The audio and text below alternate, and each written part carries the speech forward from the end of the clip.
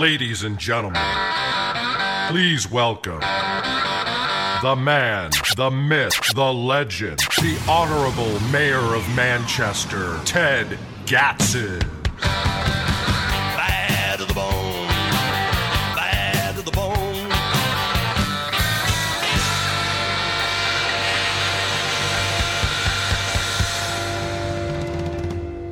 Toronto Large time is 25 minutes after the hour, and we're pleased to be in studio with Manchester Mayor Ted Gatsas this morning, brought to us by the Concerned Taxpayers of Manchester. The mayor has been endorsed by the Concerned Taxpayers of Manchester, who encourage you to visit their website, concernedtaxpayersofmanchester.com, to see his answers to their questionnaire, Joyce Craig's non-answers to the questionnaire, and also encourage you to take a look at the races around the city where they've weighed in, including Manchester Ward 2, where they're strongly supporting incumbent school board member Deborah Langton and have put their weight behind Bob O'Sullivan in the race for alderman. See their answers to the questions as well as the mayor's at concernedtaxpayersofmanchester.com.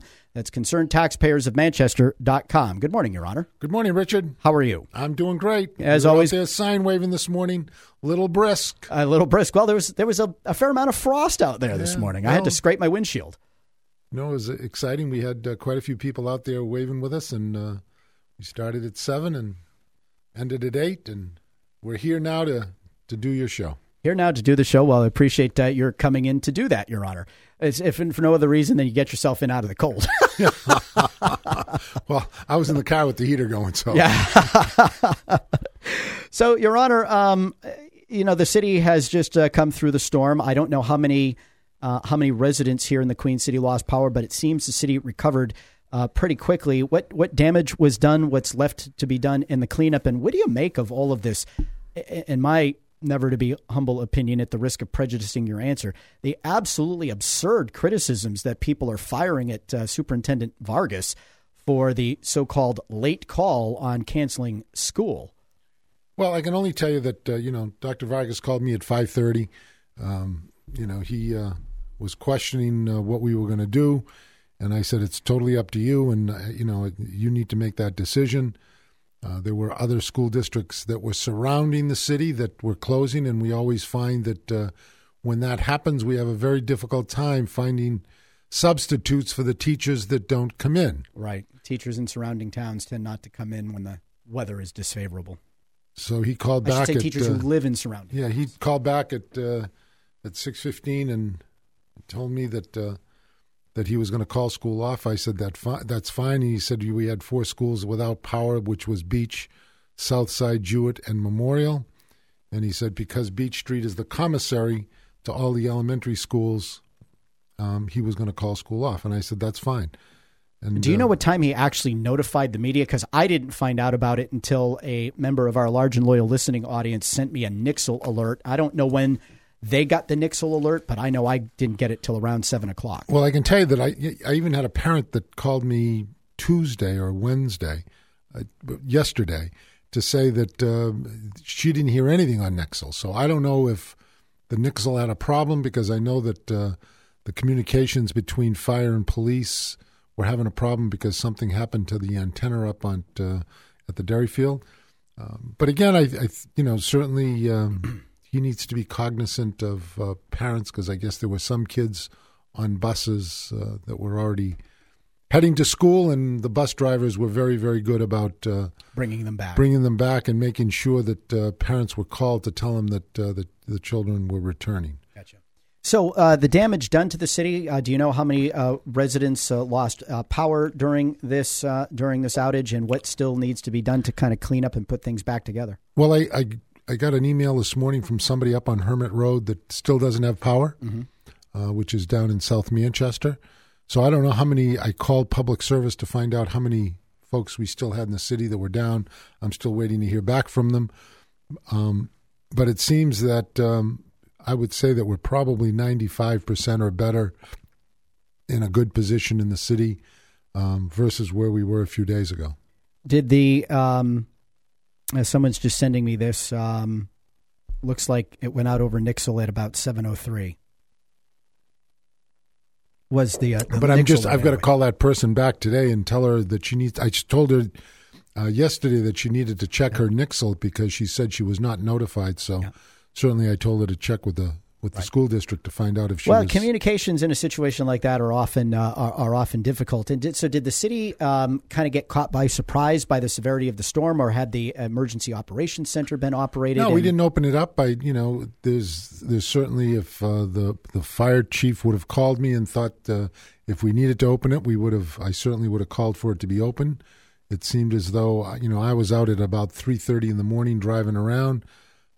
The flood problems that we had down on Maple Street, there was somebody there from the Department of Public Works that were watching the sewer drains and clearing them. I saw Dave Scannell when I was going by. I also went down a Commercial Street to check on what was happening there at the time as I was driving through the city, and I drove, a good part of the city. Where there's some branches down, not big limbs, but there were tree branches in the streets, and we were having some wind and some water. I got back home probably at 5:30 when I got the call from Dr. Vargas. So all I could see was that there was wind blowing, but it didn't appear that we needed to open the EOC. Gotcha. All right. So the city largely recovered from what took place. So let's move on a bit to a question that I have on labor union contracts. This seems to be shaping up. Where is the city with its exclusive of the schools for the minute? Where is the city with its labor negotiations? How many contracts are either expired or are going to expire in the next fiscal year, right before the end of this fiscal year? They've all expired as of this fiscal year. So at June 30th, they're all over. Well, they were all over July 1st. Right, but aren't they operating under extensions? No, the only places that have extensions or have contracts is the police and the police supervisors. Police support staff has an agreement that is coming forward in 2 weeks. So all the one-year extension deals those have all ended. They've all ended. Correct. There's no extensions in place for anything. All right. So where does the city go from here? What in your opinion, as the mayor of the city of Manchester, do the contracts, how do they need to change in order to make sure the city can sustain the services it needs to sustain, expand the ones it needs to expand, and make sure we don't have this, what I think is mythical attrition or loss of our personnel to other communities? Well, I think the first thing, we've hired an outside legal counsel to do the negotiations, the same group that Matt Upton that's doing them for the school district. I think what's most important... Is that because we don't have a negotiator again? We don't have a negotiator again. And I think what's most important is that as a group, we sit down and come up with a plan going forward so that he can negotiate. I don't think there's any concrete things that people are talking about or have participated in, that we say things in non-public and then all of a sudden we come out in public and things change. Right. Now, I know non-public, you can't take votes, but you take consensus. Mm-hmm. So I think that we've got to come up with a plan on, okay, let's get HR, get the finance officer in. Let's see what something is going to cost us. Because, we have a lot of dedicated, loyal employees that work hard. Mm-hmm.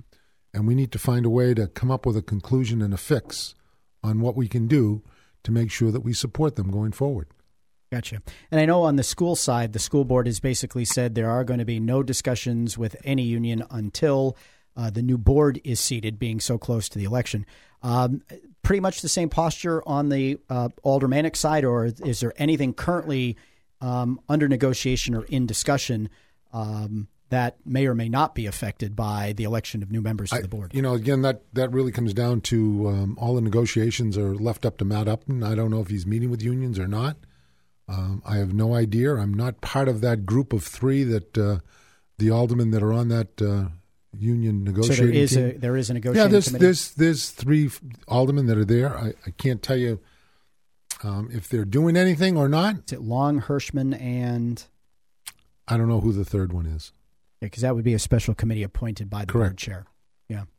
So, I think that we need to have a plan in place and move forward. I think that a lot depends on if we can talk to employees to get onto the HSA. That's going to make a significant difference in our health care. Deductible is something that's going to make a significant difference in our costs. Mm-hmm. So something has to happen and something needs to move forward so that we can come up and say, okay, I know that folks have talked about taking the Yager-Decker steps and for new hires, reducing what they enter into. Well, you actually negotiated at least one or two contracts. Two contracts, and, that was back a few years ago, and when I couldn't get the board's support on the contracts as a matter of fact, it was the police support staff. Right. And the board, at the time, it was an election. It was an election year. It was an election year. So was this in 2015? It was, and folks didn't... they thought the contract didn't pay high enough. No, I don't think that was it. I just don't think that they wanted it to be the mayor's contract that negotiated through to reduce the Yager-Decker plan. You mean politics interfered with the decision-making process? So in other words, you're saying that you didn't pay enough. They didn't get a big enough raise because you negotiated. And that was only for incoming employees to change the salary scale. And you get the union to agree to that. Correct. And the aldermen rejected it, including aldermen who are now saying that we need to, or candidates for mayor who now say we need to revisit the Yager-Decker pay scale, but when they had the opportunity to do it, didn't. That is correct. Oh, all right. Now that that's clear. And then at that point I said, no reason for me to continue to negotiate because I had a tentative agreement with folks to get exactly what the board was looking for, and the board rejected it. And that's, if you remember, that's when I stepped down from the negotiating. And there are some people who would say I was a quitter. Mm-hmm. Well, guess what?